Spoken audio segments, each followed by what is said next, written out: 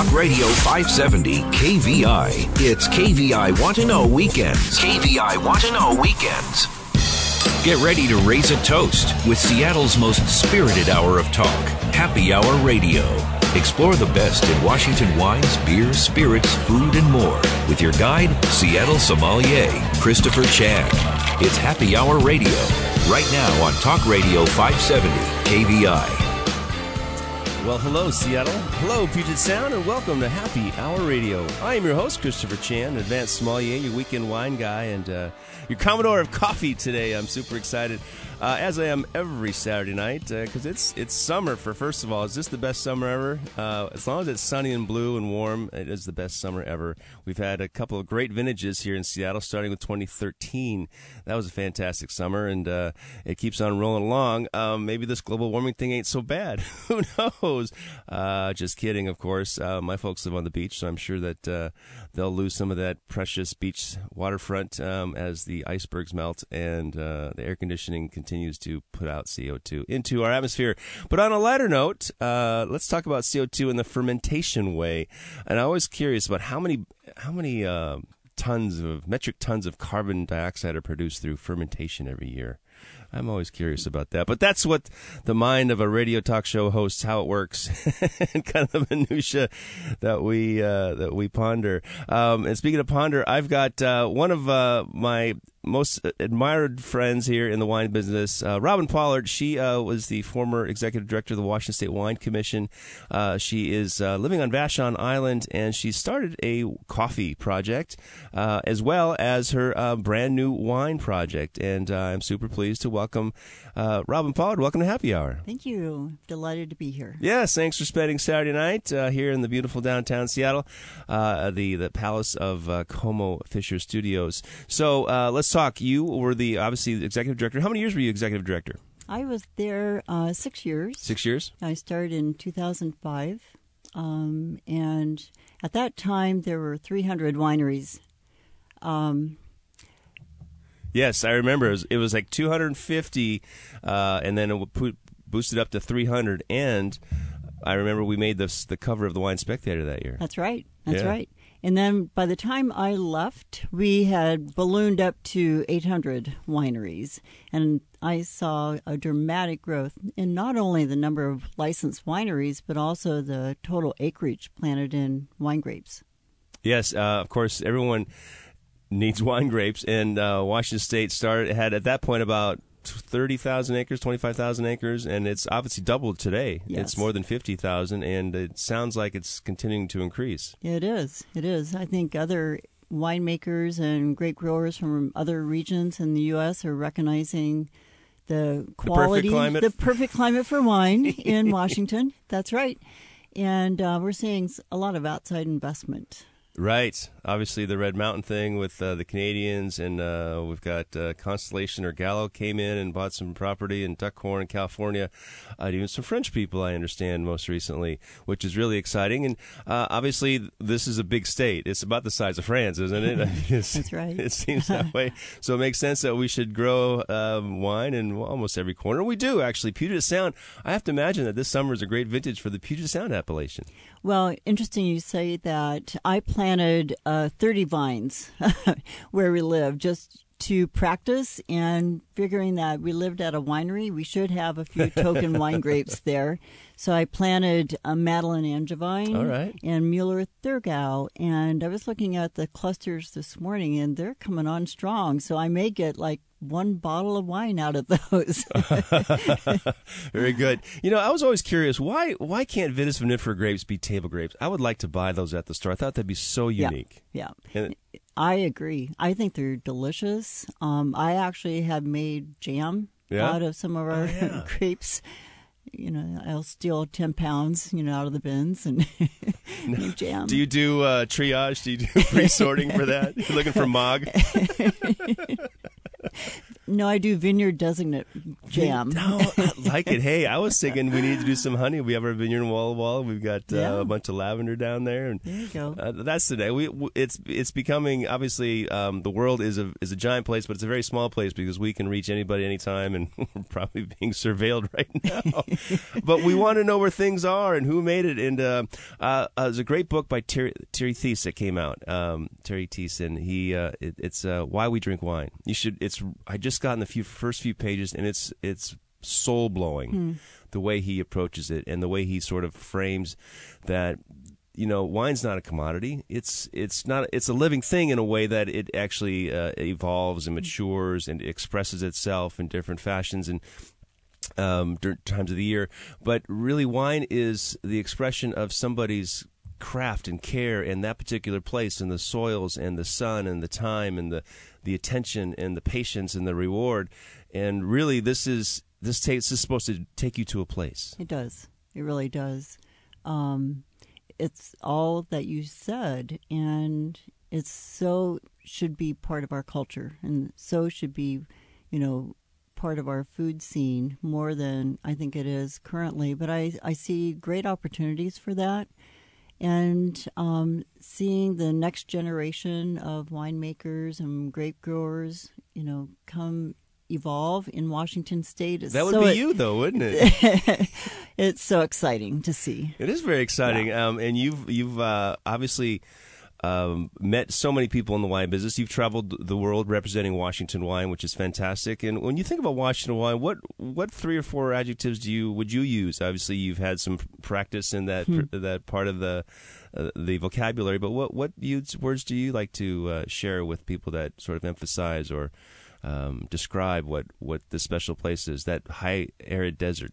Yeah, I think freshness comes to mind. That is that perfect combination between being fruit forward and just then the earthiness that the vineyards impart on the wine. There's a certain kind of vibrancy about Washington wines. Again, it's about the wonderful fruit that we can grow here so well. And then you've got the impact of the volcanic soils or the right amount of heat, and also I think we're getting to be much more sophisticated in terms of clonal selections and planting the right varieties on the right sites. So I think all of that, thanks to the great research that's happening here and the innovation and openness to try new things. Right, we are still kind of the Wild West frontier, meaning that we don't have stagecoach robbers or things like that, but we're a community of explorers, which are going on this journey of looking at vines, making wine, and then, of course, sharing it with the consumer, which tends to be the last part that anyone thinks of, and always sometimes the most challenging, of course, because the grapes don't necessarily talk back. That's right. And they rarely say no. It's Mother Nature who comes in. Well, you've seen the growth of the Washington wine industry. You've actually been out of the commission for 6-7 years now, right? Correct. You left, and I know that the team with Steve Warner and Chris Stone and at the helm, they're still progressing, and it's interesting to see how vintages have risen and fallen. I think that's part of just the natural selection of nature, right? That just, hey, I worked too hard last year. Maybe it's French. I'm going on strike this year. A little less grapes. Well, you have a partner, Chris Camarda, and he has 32 years now, I think, isn't it? Yes. 32 years in the business, and so you have a little tutelage, a little mentorship, someone holding your hand. When you decided to produce your own label, what are some of the questions, or what was the genesis or the progenesis of the thought? I want to do what? Well, I went into this wanting to be a grape grower because of my family heritage as farmers, and my grandfather was German.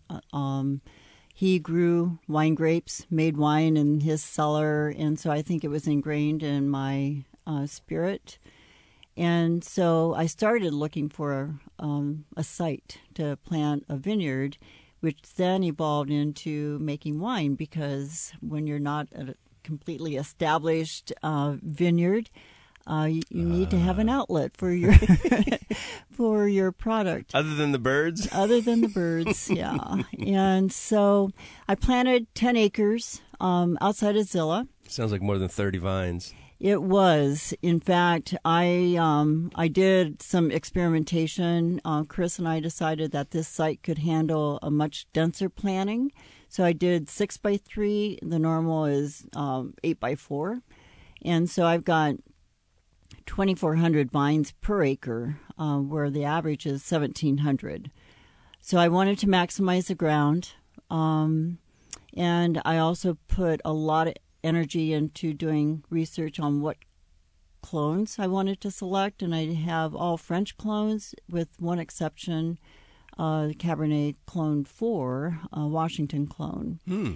So half the vineyard's in Cabernet Franc because that's my favorite grape, and I have that liberty to make that decision and selection. And then the balance is in Merlot and Cabernet. So when we planted the vineyard in 2014, and lo and behold, it started producing the next year. Right. Isn't that crazy? It is crazy. And you actually got a lot of fruit. I did. I got, we ended up leaving some in the vineyard because we wanted the energy to go into the vines. But we did harvest enough to make 90-plus cases of a red blend of Cabernet and Merlot. Okay. And then the next year, 2016, the Cab Franc came into its own. And so we produced 120 cases of the Cabernet Franc. And then I'll be releasing a red blend in September, about 1,000 cases. Wow. So that little vineyard is pretty enthusiastic about getting out there. I remember when we planted in Walla Walla, our first vintage, our winemaker, vineyard manager, Kenny Hart, we made port-style wine from the Tempranillo that was growing there, and they still have a few bottles of it. And I figured maybe that's what you might have done. But you make still wine. Were you pleased with it? Are you pleased with its evolution? Is young fruit showing more than people give it credit for? Yes. I think I may be biased, but I think that way too much emphasis is made on the age of the vineyard because we're proving, I think, in the glass that a young vineyard can produce a complex, structured, interesting glass of wine. I thought you were going to talk about took a sip of wine. You got me mid-sip.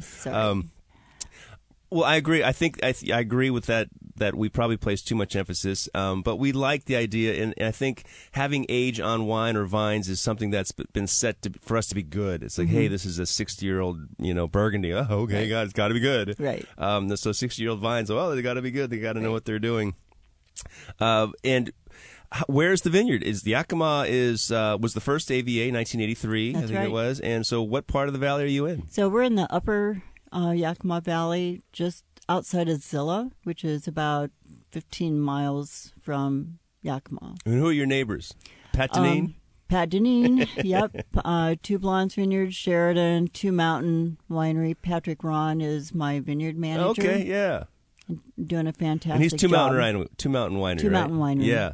And so what's the soil type there? It's loess. It's my site's very, very rocky.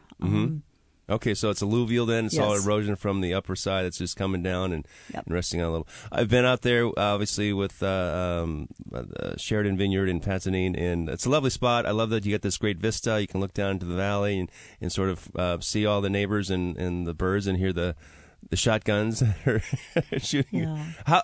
How is last year? Did the birds come? Have you seen seasonal migration? I don't think it's been necessarily seasonal. It is an issue, and we take our measures to try to keep them out of the vineyard. But it's. Are they crows? Are they starlings? Are they starlings? Starlings. Yeah. Okay, the darling starlings yes. who are stealing wine grapes, valuable wine grapes. And I'm speaking with Robin Pollard, who just started her new label, Pollard Wine, and she have a coffee company. It's called Pollard Coffee. Pollard Coffee. All right, I like it. Hey, we're going to dive into this beautiful bottle of Pollard Vineyard Cabernet Franc when we come back right here on Happy Hour Radio.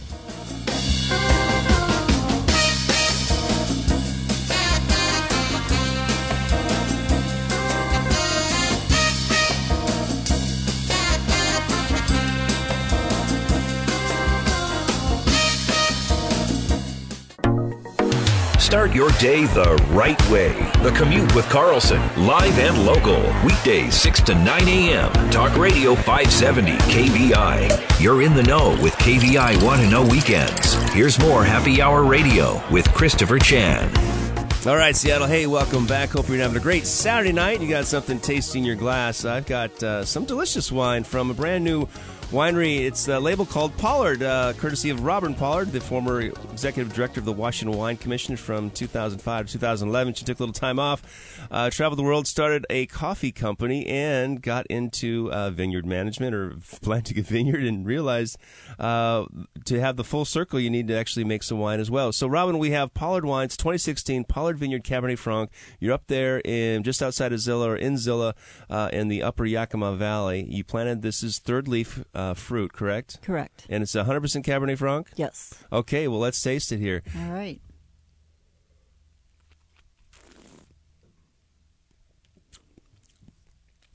Well, the first thing is delicious.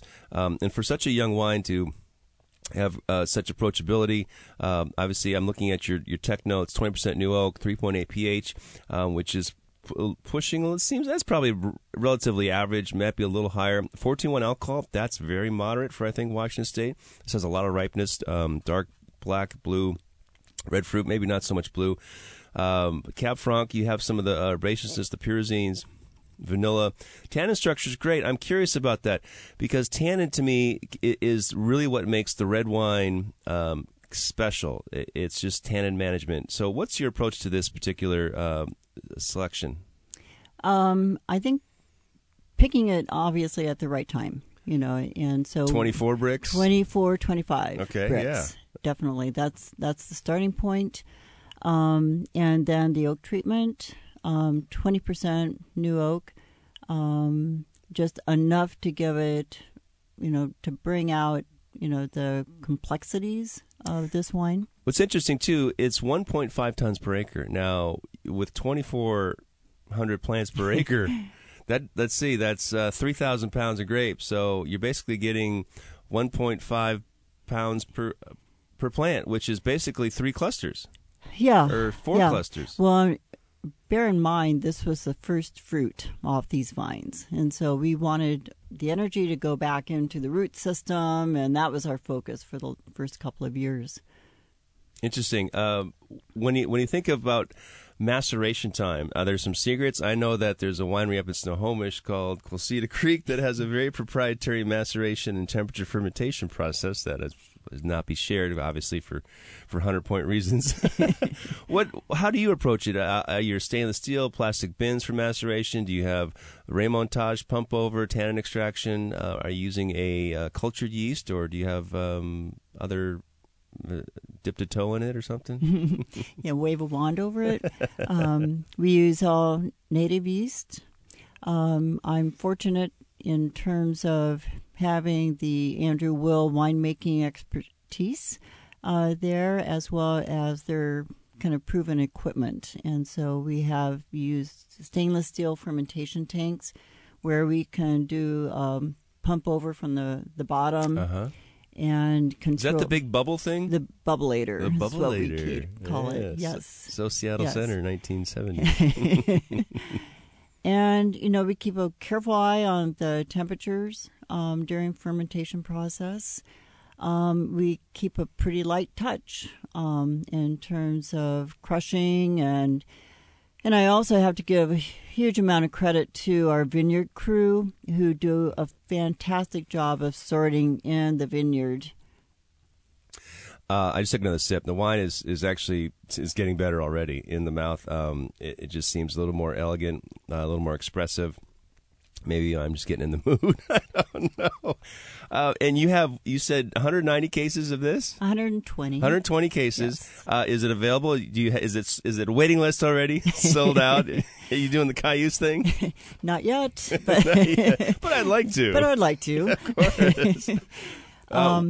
Do you have some stores that are picking up your wine, or is there a wine club, or is there a website? There's a website, pollardperse.com. Pollard per se. Is there a definition to that? Pollard per se. Per se.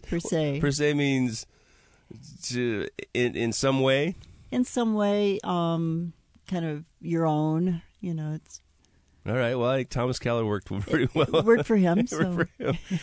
In this picture, it looks lovely. It looks like kind of lavender, but I don't know. It's a colorful. It's a large label. Pollard is in charcoal block letters. What is this a picture of? They look like trees.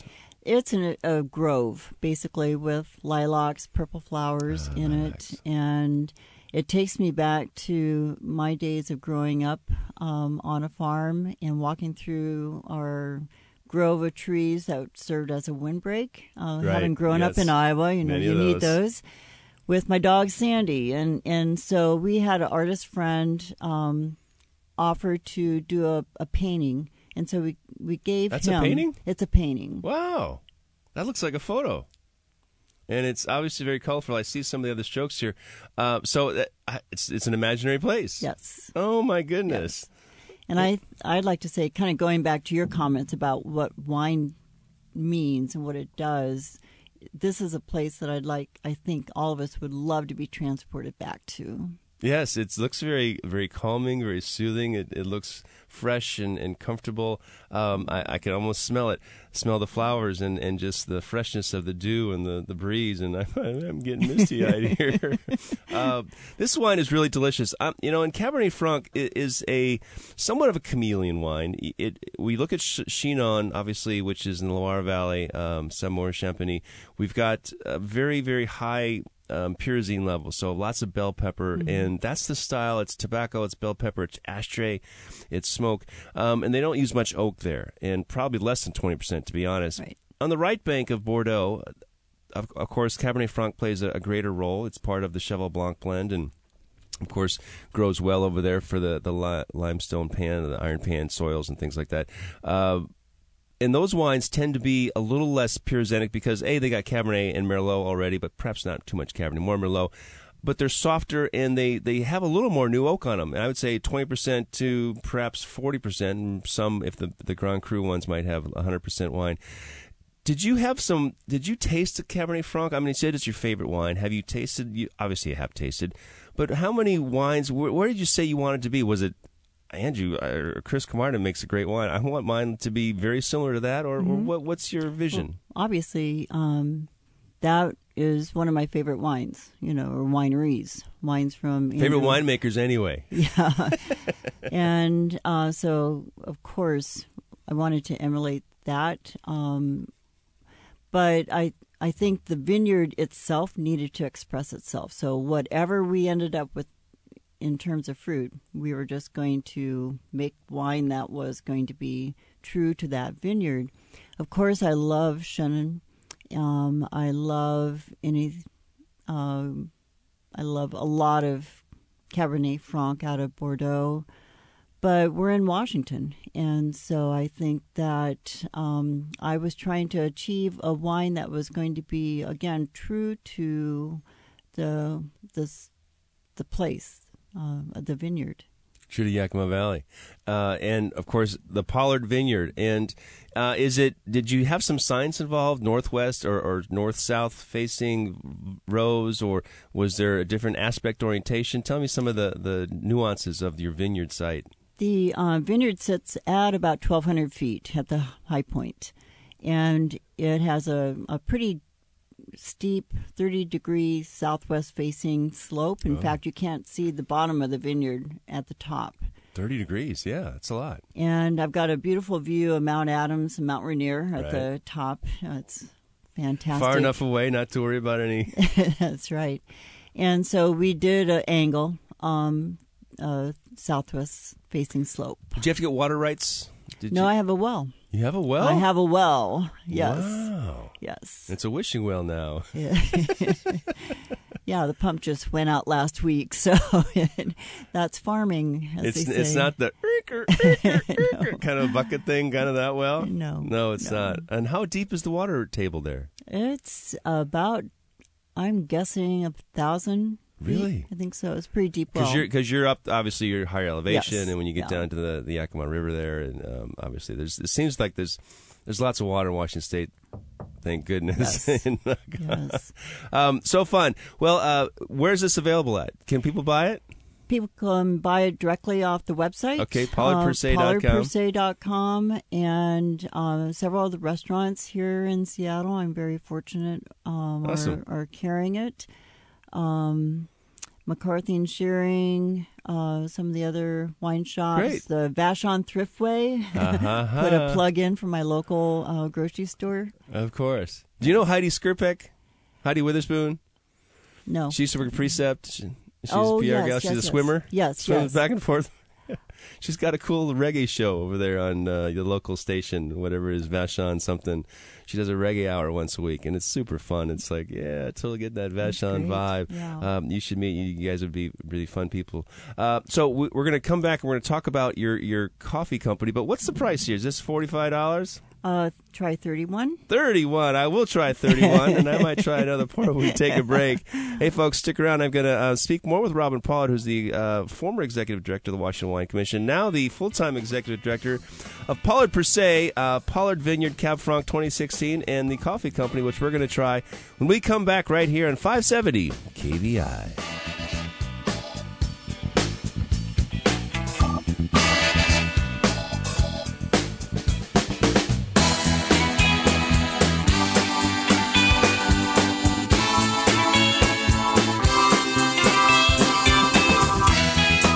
He's loud, he's proud, holding nothing back. Michael Savage, The Savage Nation. Weeknights 9 to midnight. Talk Radio 570 KVI. Now more KVI Want to Know Weekends. Back to Happy Hour Radio with Christopher Chan. All right, Seattle. Hey, welcome back. Time for round 3. And actually, I've got some water, some coffee, and some wine. So that makes the triumvirate of it's Breakfast of Champions. We wake up late here in Talk Radio Land. I've got Robin Pollard, the executive CEO of pollardperse.com. She's got the 2016 Cabernet Franc from Pollard Vineyard, just planted in the just outside of Zillah. And now we're going to talk about some coffee, which is good because this AC in this evening studio is a little chilly. I'm going to have some coffee. You started the coffee company 4 years ago? In 2012. 2012. So when I left the Wine Commission, I was trying to think, what's my next venture? And so I bought a small commercial roaster in 2011, started playing around with it. Did you do that online? Or did you go, hey, did you go to a thrift store or an antique store? Or where did you go? Did you go to Starbucks Roastery and, hey, I hear you got something for me? Actually, there's a site called Sweet Maria's. It's really tailored to home roasters. Really? So we bought a small roaster that you could set up on your kitchen counter. It looks like about the size of a microwave. And so we started playing around with buying green beans from all over the world. You mean green coffee beans? Green coffee beans, that's right. And my partner Chris and I started really beginning to develop an understanding of the difference in varieties and different origins of coffees, not unlike wine. So one thing led to another, and I bought a commercial roaster from a family-owned manufacturer in Idaho called Dietrich. Really? Idaho is so cosmopolitan, worldly with their own coffee roaster. Interesting. Yeah. Steve Dietrich started building coffee roasters. He came from a long line of coffee. His father had a coffee farm in Guatemala, and so they patented a certain design and system of roasting. And I did a lot of research, and I settled on them, and it's still the roaster I'm using today. So what makes a commercial roaster? 50 pounds of beans at a time, or is it 1,000 pounds, or what's it take to It has all ranges, but mine is a micro roaster. Okay. I do 5-pound batches 5 at pounds. a time. All right. Yes. Well, that's still a pretty big bag of beans. It is, and I figured at the beginning I'd start small and see where this was going to take me. And it was just my time. So it's standing out there, roasting and roasting. And unlike making wine, you don't have to wait 12 to 18 months to see if it's going to turn out okay. Right. I can wait 15 to 18 minutes and cup the coffee after I roast it and make sure that I'm satisfied with it. Well, let's talk about the coffee process. Obviously, coffee is grown in a certain band or certain latitudes of the world. It tends to be from mid-elevation to higher elevation. Is that correct? That's correct. All, kind of around the equator. Coffee plants like heat, but they also like elevation. They like volcanic soils. So I'm always constantly impressed with the similarities between wine, grape growing, and coffee growing, and the different soil composites that influence the coffee cherry. Which is the berry. The berry. And then you got the seed. And then you take that through a fermentation process, just like wine grapes. And so basically a drying process, is that what it is?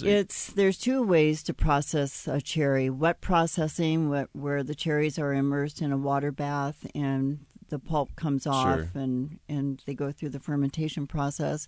Or there's the natural drying on beds, which the Ethiopians originated that process. And that's referred to as a natural drying process. What about the monkey things? That's they eat the cherry. Yeah. Well, there's always got to be a gimmick. So a coffee bean is really half the seed, correct? It is. Okay. And how long? So is the green bean just the dried seed? Correct. Okay. And what are some of the analytics of that? Is there TA at that? Is there a pH to that? Is there a moisture content? What are some of the things you look for a quality green coffee bean? You look for all of those chemical attributes and also the size. The industry has different sizing methods and grading. Like corks? Yeah, absolutely. And then coffee beans are often graded in terms of number ones or number twos. It depends on uniformity. And so there's a lot that goes into it. And a coffee bean is actually much more complex chemically than a wine grape is when it goes through fermentation. I could see that, yeah. Is there an industry standard? Is Folgers the industry standard for very entry-level coffee? And is there... like you said, we pick grapes depending on what you want to do, 24, 25 bricks if you want to make a great red wine, or something less if you want to make white wine here in the state, or even lower if you want to make great rosé. Is there a region where you find that the specific coffees how many coffees do you have? I always try to make sure that I have offerings from all the three major regions, Central or South America, Indonesia, and Africa. Currently, I have Kenya, Rwanda, Ethiopia, Yirgacheffe, and I've got Java, Sumatra from Indonesia. That's why we call it Java, by the way, right? That's right. It's from the island. Uh-huh. And in Central America, I've got Honduras, Costa Rica, and a plethora of Guatemalas because I traveled there 2 years ago, had the good fortune of meeting some of the premier farmers, and now I can direct source beans from them. How many are named Juan? Not maybe more than one. Okay. Yeah. So are you making blends like wine, or are you making single origin, single site I do selections? both. I do both. Again, from my wine experience, if you pair up several different kinds of coffee, it can make a better a Guatemalan can make a better Costa Rican that can make a better Sumatran. And it's fun to blend, because you get all these different characteristics coming together. But I also am a huge fan of single origins, especially when you can find those premier coffee Again, beans. Single place, single person, single expression. Yeah. How long does it take to roast a bean to where you believe it's at its optimal?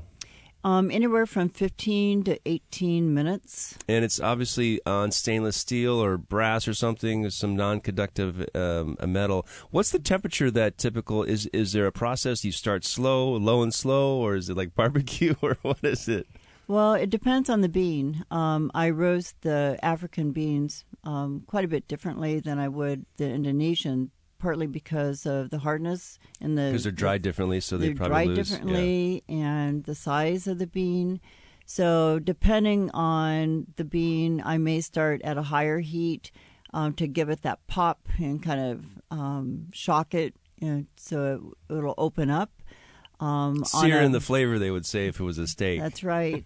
On a bigger, fatter, maybe a bean that has a little higher moisture content, I'll do a slower, more moderate roast to bring out the flavors more gently. What changes in the bean from green to black other than the color and perhaps caramelization of sugars or whatever else is in there? I don't know. When you watch the roasting process, you see it go through all these different stages, and you can. An important part of roasting is to continue to look at the samples and to smell and to listen. And so you'll see at one point it starts to turn that brown. It almost smells like peanut butter or hay, and then it evolves. And so it's going through this internal chemical change until it bursts, and that's what we call the first crack. And because this... What's the burst part? Is that just where it expands beyond its... I see. Yeah. The molting kind of thing. It is. It is. And if you take it too fast, it's not going to develop. If you take it too slow, it's going to bake it. Right. Interesting. So there's definitely a science to it. And so how many pounds of coffee are you producing a week? I'm roasting. I did a record roast in June, about 300 pounds. Wow. And you drink coffee? Can you drink coffee till the evening hours? I can't. I can't. I can't either. It's like 11 a.m. Yeah. And this is certainly pushing it. But what you do, because I do a lot of cupping and sampling, right. Yes. you spit. You spit, yeah. Hey, folks, we have a cup of coffee in our cups right now, and we're going to chat about this particular blend because it's delicious. Stick around. I've got Robin Pollard of PollardPerse.com right here on Happy Hour Radio.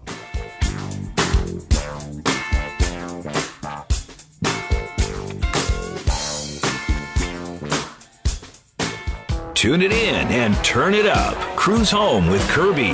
The Kirby Wilbur Show. Live and local. Weekdays 3 to 6 p.m. KVI. KVI Want to Know Weekends continue. Now back to Happy Hour Radio with Christopher Chan. All right, Seattle. Hey, welcome back to our fourth and final segment on Happy Hour Radio. If you ever miss a show, remember we have a website. It's called happyhourradio.net. And check out the Facebook page. Lots of fun stuff going on there. Check out some photos. And, of course, if you have any questions, you can check us out on Twitter at HR Radio. I'm sitting here with Robin Pollard, the executive director of PollardPerse.com on Vashon Island. Of course, we tried the lovely 2016 Cabernet Franc from Pollard Vineyard. And now, apparently, we're tasting a coffee blended specifically for me. Tell me about this. Well, I asked you what you want or what do you prefer in a cup of coffee, and you said it's something bold and robust. So I went out to look at my what I had roasted. So I put together a special blend just for you, and it's Sumatra to give it that backbone. I call Sumatras the Malbec of coffees. Okay. So it's big and bold. Big and bold. Uh-huh. And then I added a Guatemala to give it that chocolate notes and that middle body. And then I topped it off with a Rwanda to give it kind of that African exotic finish, a little bit of a fruit finish. But this is more on the earth chocolate side of the spectrum, I think. Yeah, it's delicious. Thank you. I'm really, really impressed because seldom is a cup of coffee as delicious as this. And I go down, I'll buy Costco coffee and I'll French roast, and it's in the morning thing. I don't think too much about it. But what is really fun to think about is how enjoyable a cup of coffee can be, because it's Starbucks does a good job, and it's the new standard for the world.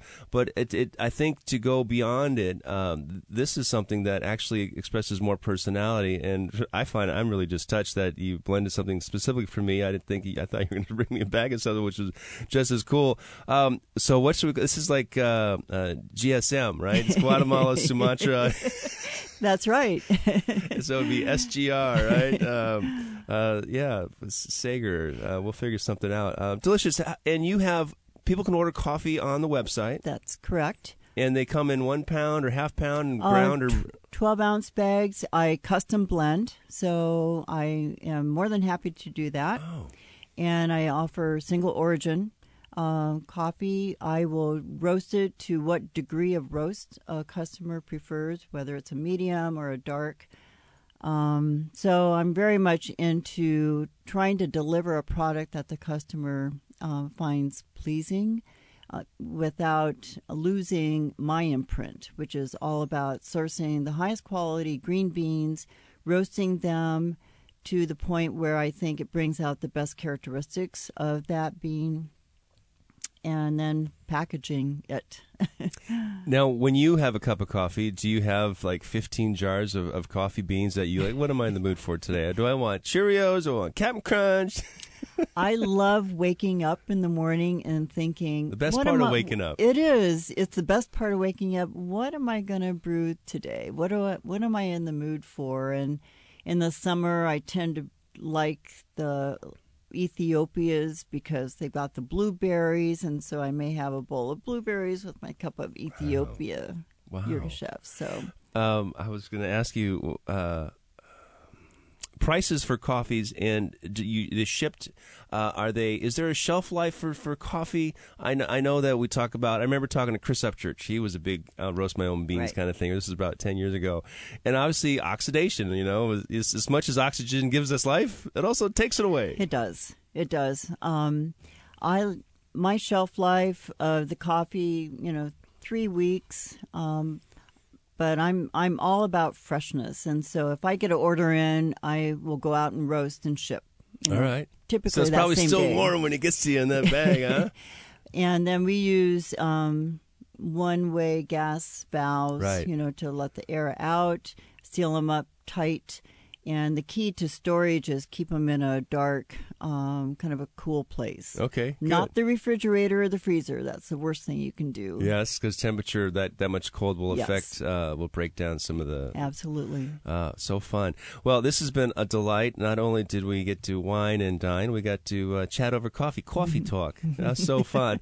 Robin Pollard, what a treat. It's great to catch up with you. Congratulations on your courage to get out there in the wine industry. I mean, you were before, and obviously you were the face of Washington State, as well as all the wineries, of course.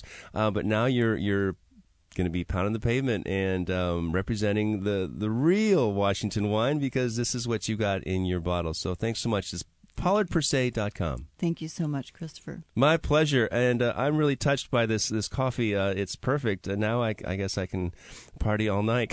I'm sure I'll be awake all night, which is really fun. Hey, folks, hope you enjoyed the show. Remember, we do have the website, and there's a lot of stuff coming up. Let's see, August 4th, Seafair weekend next weekend, and coming up is the Auction of Washington Wines. And next week we'll have actually a couple of vintners who will be participating in the annual festive gala out at Chateau Saint Michel. It's going to be a great time. We have the picnic on Thursday, the premier dinners on Friday, and of course the grand gala on Saturday.